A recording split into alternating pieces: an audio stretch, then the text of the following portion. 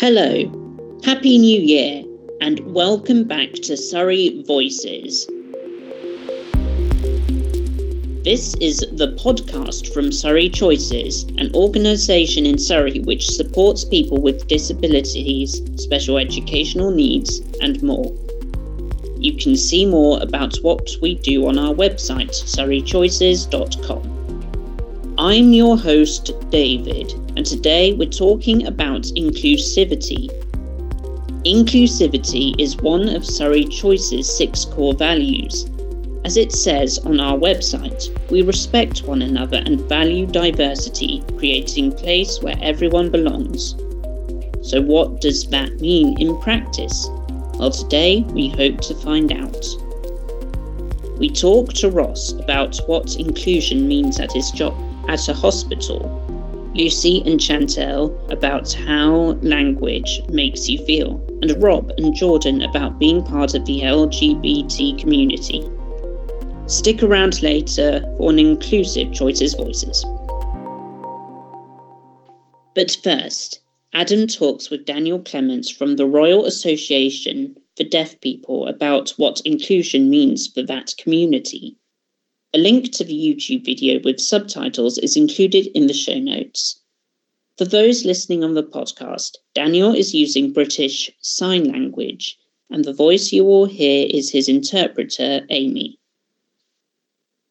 Hi, Daniel and Amy from the Royal Association for Deaf People. Thank you very much for joining us on the Surrey Voices podcast. Hello, thank you for inviting me here today. Well, in this episode, we're talking about inclusivity, and I was interested in what the term means, what the concept means for the deaf community. Okay, so really, if we're talking about inclusivity, it links to being equal and how that's very important. So having equal access for members of the deaf community. So making sure they have full access to services, information, resources, and a whole host of other things. It's important to remember that inclusivity really is down to communication. Having full access to communication via sign language interpreters, captions, in-vision interpreters on the television. There are many different ways to ensure that inclusivity is continuous. We need to remove the isolation and remove the barriers that the deaf community faces. So the changes that we make broaden inclusivity. I see. So are there any specific areas in society that you think we should be tackling? Well, to be honest, there are so many areas of improvement needed. There are too many barriers that deaf people experience and face every day. There are a lot of different settings and a lot of different instances. You know, if I give you an example, society at the moment, attitudes are changing, perception to disability is changing. The access to everyday things, if I give you an example, going to medical appointments or going to the shopping centre, any things that we're doing, we don't realise that there are barriers within that daily for the deaf community. Communication, we know, is a huge barrier. We need time to make sure that communication professionals are booked. It's not an instant process. You need plenty of time in advance to be able to find a communication professional that meets the needs of the deaf person, because communication professionals are all different, as well as the needs of the deaf community. And it's the same for education as well.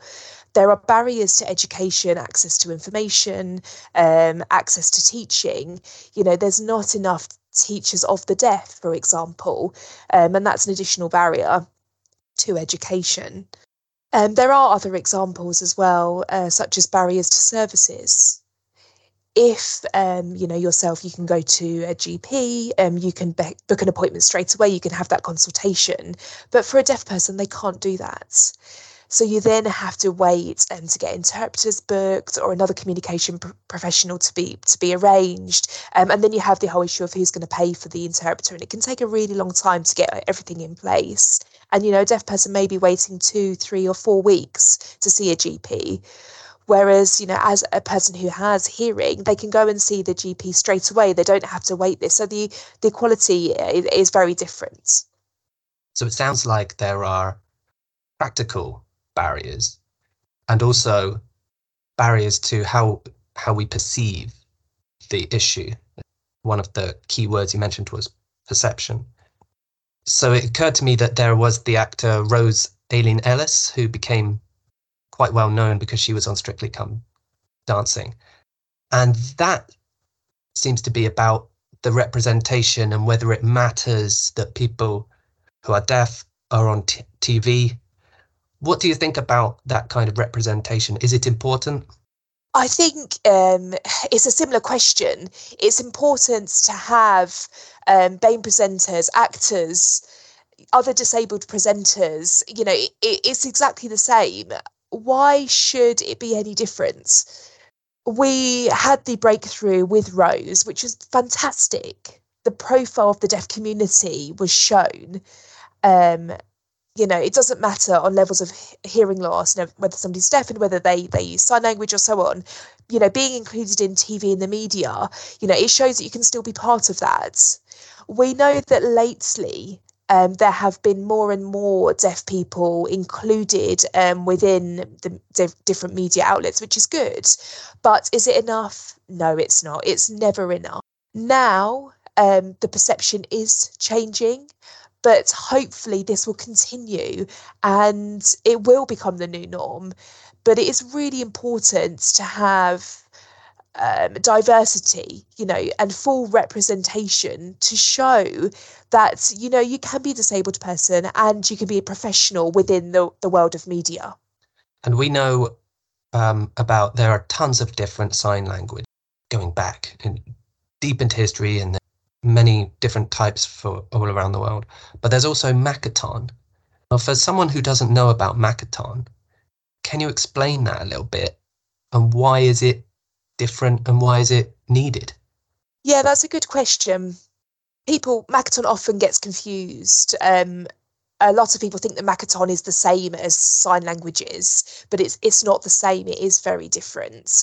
Makaton in itself focuses on those people who have some hearing, but they have a different language need, so their communication need is very different. So they may have a learning disability, and they may need some additional communication tools. So they would then use a form of sign language that is more visual, so more about objects, hand shapes, which will then link to the representation of something tangible, whereas sign language is very different. Sign language has its own grammar, so its own grammatical structure. It is an official recognised language in its own right, and there are varieties and within that sign language exactly the same as variations within spoken language. So sign language is very different to Makaton. There's a different audience as well who will receive these different signs. To me today, I'm using British Sign Language now, BSL, which isn't Makaton, and it's not to be confused with. Makaton is completely different. It's important to remember that with disabilities, there are different communication styles within that, and for the deaf community, most of the deaf community will use British Sign Language, and we know that deafness is a hidden disability, and it's not always obvious if somebody's a deaf person. You can look at somebody on the street and you may not know that they're deaf. So it's really important to remember that for a deaf person, there could be, they could have many different levels of hearing loss, and different communication styles, different communication needs. So we need to be able to adapt to make sure that the deaf person does have full access to communication. Makaton is very different.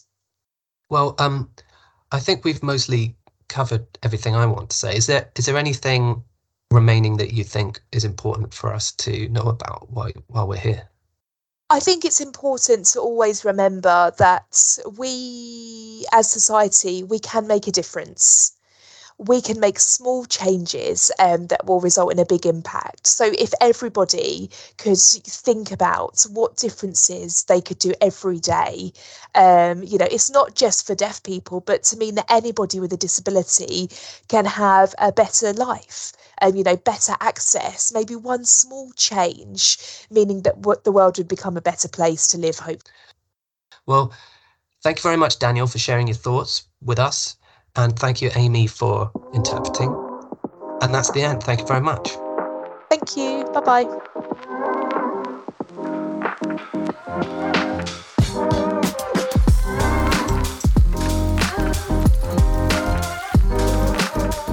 Thanks, Daniel, for coming on the podcast. There is a subtitled version of that conversation on YouTube. You can find the link in our show notes. Now, Ross is a person supported by our employability team. He talked with Jackie about feeling included at work. So Ross works for the Royal Surrey Hospital. Ross, do you want to tell us a bit about your job? Okay, so I work in the equipment library at the Royal Surrey Hospital, Guildford, where all the machines are kept, and I go out to all the wards and collect the machines and bring them back, log them back onto to Equip, which is the database system. I check for any damages on the machines, but yeah, and then I just give them a quick once over. Put them back on the shelf, and if I have time, I do some online training. Brilliant. So how do you think the Royal Surrey and your employer has made you feel included as part of the organisation? What kind of things have they done? I think probably they've made me more inclusive. Also, me interacting with all the nurses on the and staff on the wards, and as well, especially one particular guy on Frensham ward who came into the library just to grab a machine, and I said, "Yes, what can I do for you?" And then he just asked if we wanted a machine, and then every time we see him, we always say hello to each other, and I ask him if he needs something, and then he always comes back, and I also interact with some of the receptionists as well.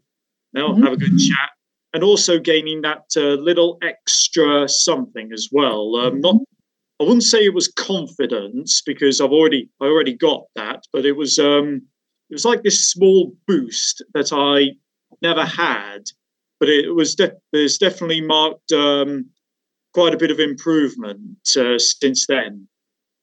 When you got your job, that was a big boost for me as well. Like, I was really pleased. That gave me a boost. So do you think being included as part of the team, do you think that makes you feel? I think there's something deep down inside you that asks yourself, you need to do that. You need to find that little something extra. And deep down inside me, that kind of lifted up inside me, and that enabled me to push forward and find that little something extra and that little something special. And that, I think that's how it happened. How long have you been there now? It'll be 4 years in April. 4 years, yes. So when you first started, you had Wayne, didn't you? We were working with Wayne, and Wayne helped you feel really he helped you in the first to get your way around the job and everything. And then Wayne did show me on the training day and all that, but and then I just settled in immediately and just cracked on with it. I knew what I had to do. I knew where I had to go and that. And so recently you got a new manager, didn't you? Because Wayne left and there were some problems. Yeah. One day I was busy just putting in the machine numbers in the equipment, in the Equip. And I think Etel said something to me, which I can't remember what. And then I just said, "What?" And then she said it again. I just couldn't understand her really. And then as I was cleaning the machines down, I was talking to her, and she didn't respond. It was like talking to a brick wall or a big slab of concrete or something. And I just and it was then that I was basically close to boiling point. I was, and I just just couldn't cope anymore.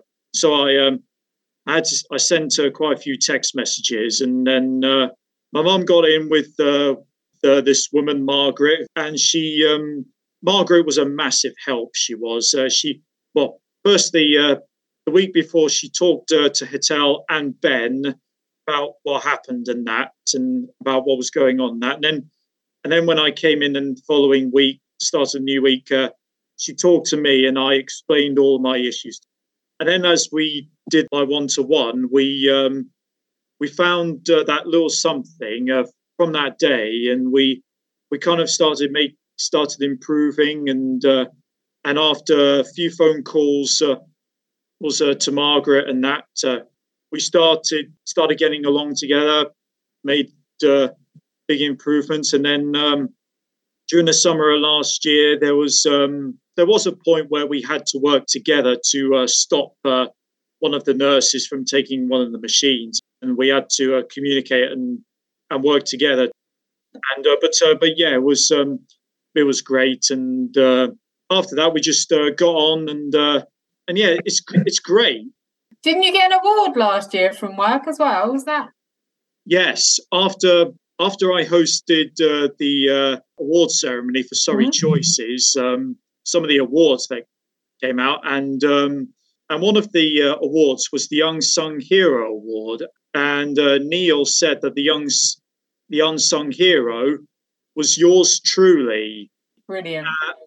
When I was looking at my emails from Neil, and he explained the reasons why I was up for the Unsung Hero Award and why I got it, and I looked through, and I could understand his reasons. To spend nearly half a year working alone in the library, trying to cope with all kinds of pressures, that is a monumental achievement, to be honest, in my opinion.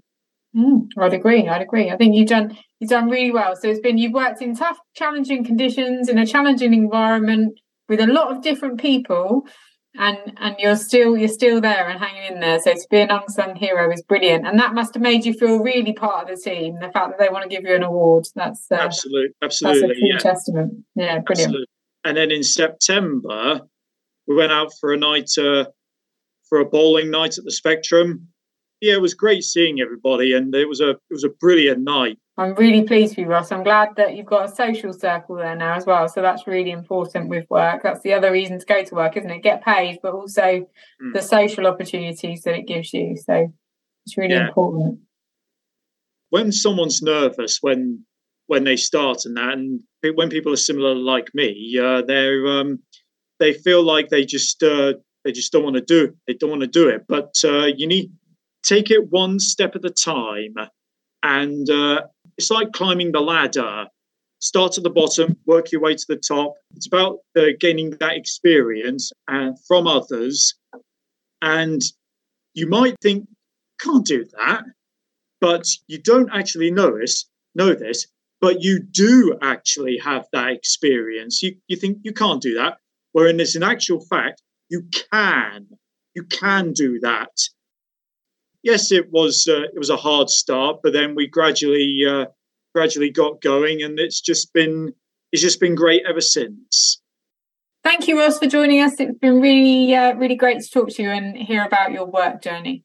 That's all right, Jackie, and the pleasure was all mine, and it was brilliant for me to come together and talk about my journey and my experiences into my current role. Ross had a story about how an issue at work was helped by Margaret, who was his employment support specialist at the time from our employability team. The employment support specialist will work with people having issues at work with their manager. It will generally be a discussion about the types of issues a person has and finding some common ground with the manager and putting in some reasonable adjustments if needed. In many parts of life, the language we use is important. Lucy and Chantel talked to our colleagues Phil and Nikki about this issue. We're here to talk about inclusion and the impact that language has on people. Let's all introduce ourselves. I'm Lucy. I just have disability that affects me in walking now, and my mobility is not very good, and my balance, I can't stand too long like I used to. I'm Chantel. When I was a baby, I was born brain damaged and deaf, and then noticed by speaking, and I've been in schools teaching how to speak, and that, and as a whole body to shake. Then eventually, when I had my daughter, they put an injection in my knee, in my back, the epidural, and that's what affects my legs. Oh, blimey. So are you somebody who uses a wheelchair all the time? The doctor did say to me, eventually you will end up in a wheelchair the rest of your life, even when I'm walking.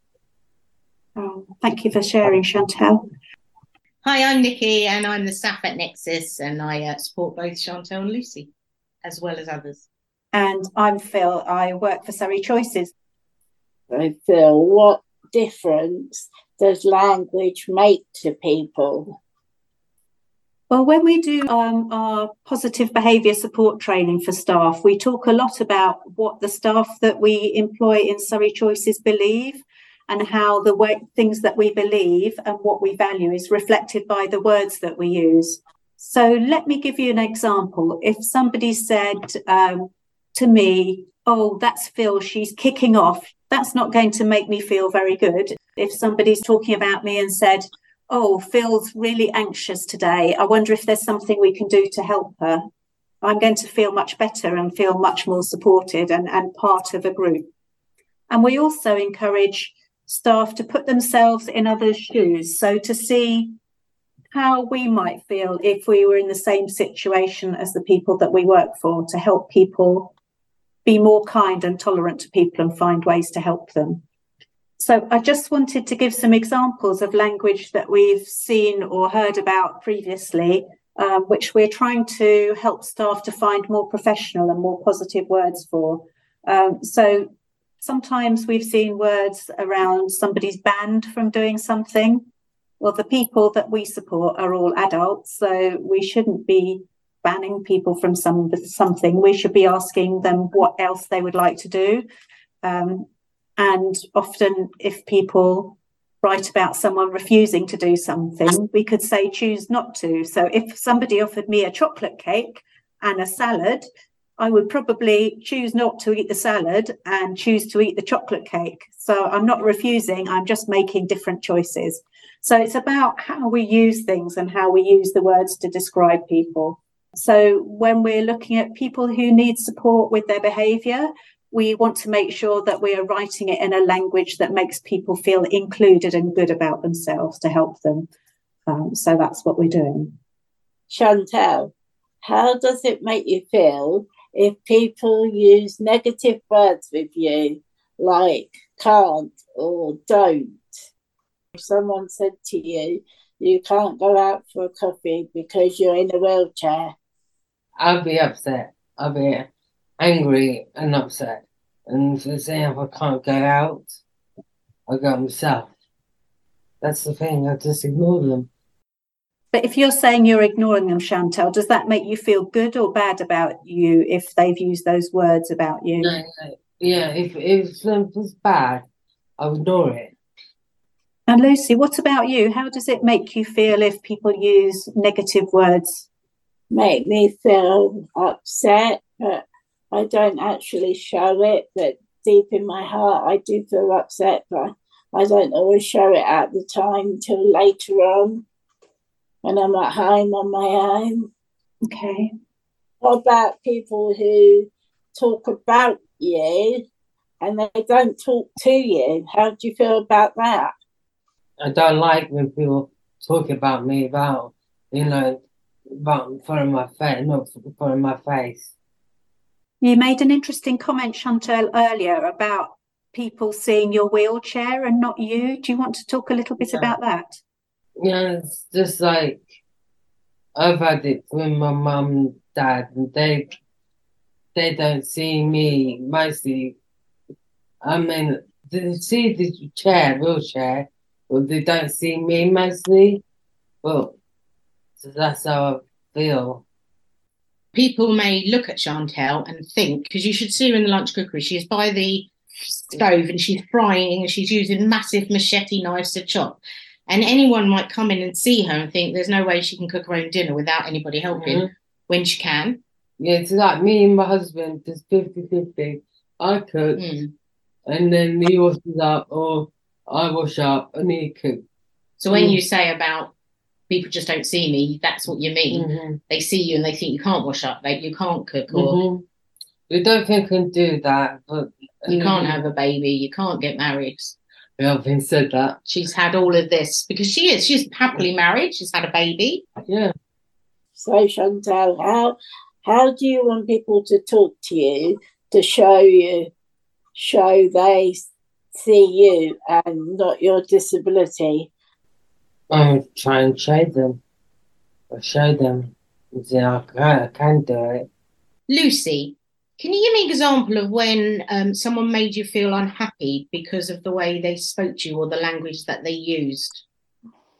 I had some neighbours talking about me when I was in hospital, and someone else was telling me about it, and I feel upset about it. Okay, so Lucy, can you give some examples how some people make you feel good about yourself because of the words that they use? I put myself down, say, like if I do an artwork, I say I can't do it, but in actual fact I can. And you gave me good feedback about my presentation, went live and went on YouTube. I was so happy and very proud about that. I'm happy I did the interview side and the staff training, happy that I've been involved in all that sort of things.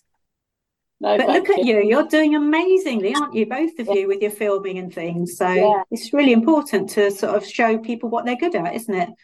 Yes. Okay, Chantel, do you have any examples of how people at Surrey Choices, when you come to Nexus, speak to you and the words that we use to encourage you? They see me, I'm in the wheelchair, but they see me and they talk to me. And I love when I do arts and beauty and doing nails and that. And so do you find that people find ways around your disability so that you can be included in the beauty session? Yes, they do. How does that make you feel? Happy. Phil, can you tell me why it's so important? Yes, thank you, Lucy. It's really important for us to use inclusive language. So that's words that make people feel part of what we're doing rather than left out of things, because it makes people feel good. And in Surrey Choices, we want to put people at the heart of everything that we do. And it's also about respect, because I think the way that you talk to people shows how you respect them. If you're using language that upsets people, they're not going to feel respected by you. And we want to make sure that everybody's equal. So this is part of Surrey Choices approach. It's being written into our working together policy and also other work that we're doing. And it's also Surrey County Council and SCIE's strength-based approach. So SCIE stands for Social Care Institute for Excellence. And it's about looking at people's strengths and what they're good at and what they can do, rather than things that people might find difficult. Thank you for talking to all of us. It's been a pleasure to be with you all. Thank you from Lucy, Chantel, Phil and Nikki. Welcome, Lucy. I had to look because I forgot your name.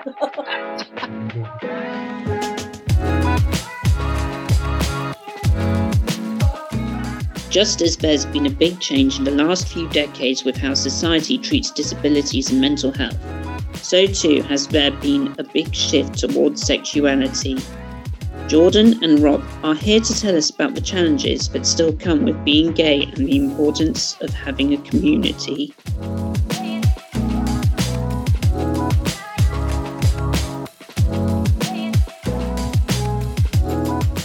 Hello, my name is Jordan. I'm gay, so yeah, but this is my first gay pride, so yeah, I'm excited.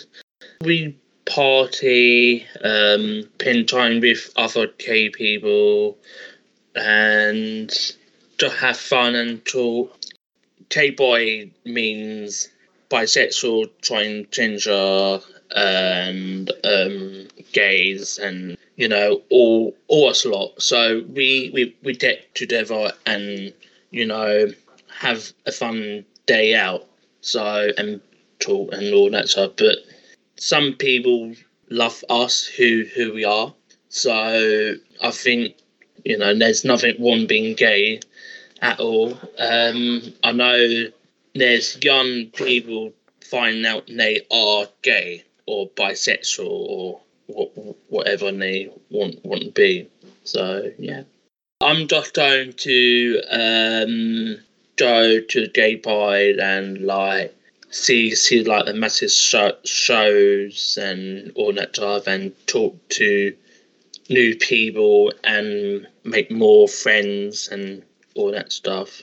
So I got loads of brothers, and I live in a supported living home, and I have amazing family who love me and understand I am gay also, but and my brothers also, so they know I'm gay also. So my mum knows I was going to be gay when she had me. So I've been gay when I was young. So I did not tell anyone first. When people tell other people they are gay, there's some people hate gay people, and yeah, so we hide things a lot. So I was afraid telling my dad I'm gay, but my mum is completely fine. But one of my brothers had to tell my dad I'm gay, and then my dad just said, "Oh, about time you tell me." So he's fine with it. So they just love me who I am, and they help me a lot. Like if people upset me, they will see if I'm alright. Each gay person, they will not tell anyone. So like me, I wear makeup and I got fake eyelashes and I wear clothes, but people look at me and they say, "Oh, gay," and all that stuff. School, I didn't tell them because I know some gay people, they get really hurt.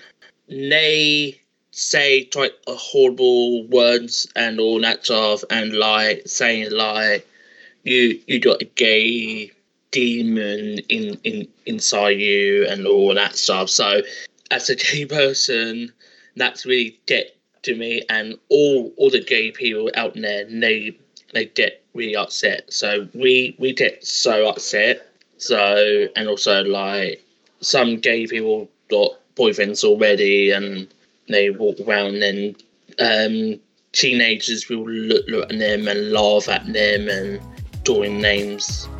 So all the gay people out there, nothing is wrong with being gay at all. My name's Robert Pink, and I've created a presentation about LGBT and me, about my experiences with autism and being LGBT. So about me, so I was diagnosed with my Asperger's when I was 6 years old. 10 and 11, I started to understand autism and how it affects me. Mainstream school was difficult, but I coped okay. As an adult, I went to college to study horticulture. I loved it and I made friends and enjoyed the courses that I'd done. I started working with Surrey Choices in 2015 to find paid work. Working with Surrey Choices, so Becky Grammell helped me find my first paid job at Silent Pool, and Paige helped me find my current job at Phyllis Tuckwell. Working gave me a lot of confidence, aware of different things, learning new things, earning money, and it gave me independence.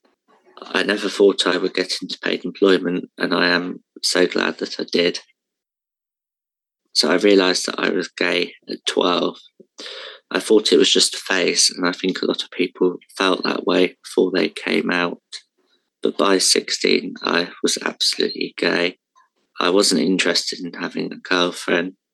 I told my parents on my 16th birthday, and Mum and Dad were very accepted me for who I am, so I'm very lucky. When I was younger and I was a teenager, I used to go to a group called Twister, which was held in Guildford, and it was good because I could just talk to people just like myself, really, and I sort of felt like myself more as well, because at that point, because I was 19 when I started going, and at that point I hadn't really come out to many people, just like my parents and a couple of friends, and that I hadn't come out to everyone like I have now. So, and I think that was a good turning point for me. So it gave me a lot more confidence to come out to more people, knowing that other people just like myself. It gave me the confidence to come out to more people. So it made me want to be myself more, going to Twister. So I met quite a lot of young people there who had who found it very difficult to come out to their parents, and it completely ruined their relationship with their parents. Their parents disowned them, and they couldn't live with their parents anymore. And so I really feel very lucky that I have parents that understand and accept it, because I suppose some parents it is quite a shock when they first get told, because they might not necessarily be expecting it. But I think parents need sort of time to get used to it, because in time they will get used to the fact about their child being gay. But yes, they just need time to get used to it, really. I mean, that's like what I've heard other people say. It's not my own experience. I mean, some young people even get kicked out and become homeless because of it. So it's good that there's an LGBT community, because young people are going through a very difficult time with their parents or what have you, or if they're being badly bullied because of it, they can go to like support groups. Like I went to Twister, and that's like a whole community that they can go to as people just like themselves, that they can talk to, and people who understand. So it's good that there's a community, because they know they're not alone as well. There's other people just like them going through the same situation. So I kept it a secret at college, as I was worried I was going to be bullied. I did tell a teacher. She was very supportive. At Silent Pool, I came out to my colleagues 2 years after I started working there. This was a big turning point for me. They were supportive and amazing too. Because I've worked there for 2 years, obviously, I knew everyone there well, so I knew that they would be accepting. But it was difficult because I sort of wasn't sure how, even though I knew everyone would be fine about it, I wasn't sure how they were going to react to it. So, but it just got to the point really where I felt I needed to tell them. Really, I wanted to tell everyone. I didn't want to keep it secret anymore. So it was difficult, but at the same time, it was a release at the same time. So, but I felt a lot better once I told them. Because of the great acceptance at work, I now feel I can come out to anyone. So I don't let other opinions affect me anymore. I'm happy the way I am. I did feel that I had two challenges, autism and being gay, but now I accept who I am and I love myself. I wouldn't change myself for the world. And also people who have just come out as LGBT, if they need support of anything. And there's Autism Speaks, Ambitious About Autism. They're both autism. And for LGBT, there's Stonewall. And also there's the Aspie World for anyone who's autistic as well. So they're all good links that we found, which we think would be very useful for people who want to find out more information and want to find support. Thank you. It's a pleasure. I enjoy sharing my experience with everyone. So, yeah. And you can find those links to Twister, Stonewall and the autism charities in our show notes. It's time for Choices Voices. This month, it's Surrey Choices vocational project staff who are in the spotlight.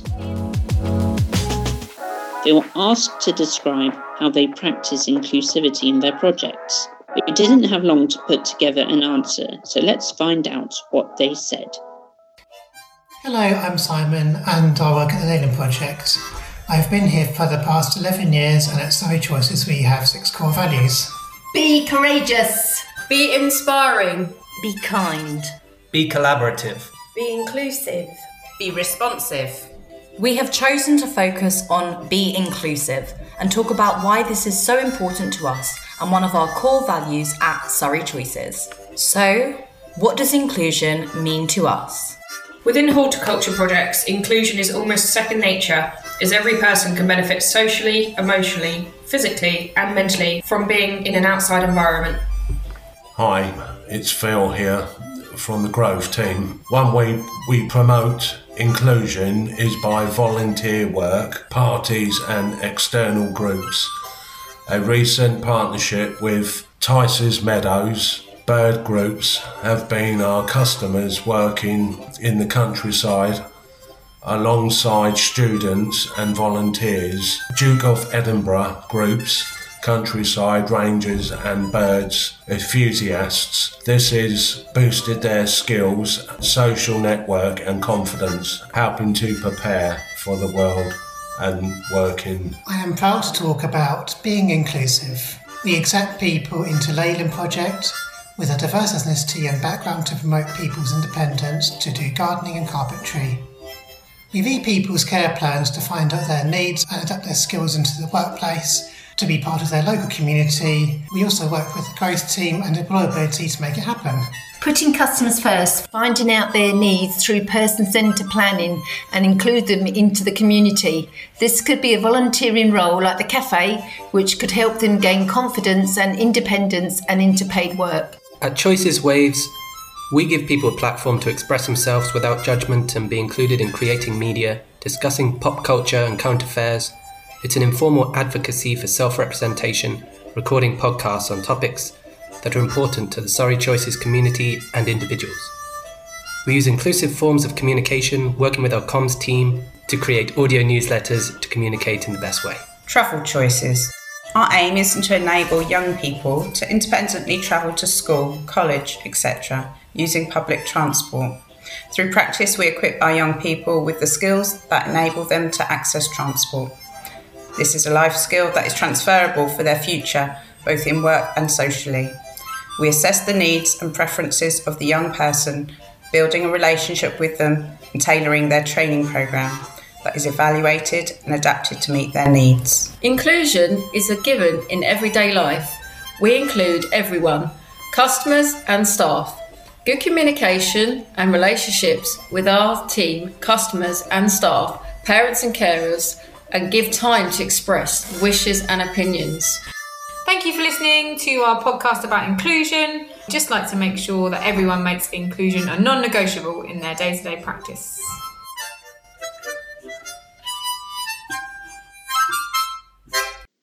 Thanks, vocational team, for all the work you do. Finally, let's listen in to what's been going on at Choices Waves, the in-house radio station. I better get my recording voice ready. Choices Waves.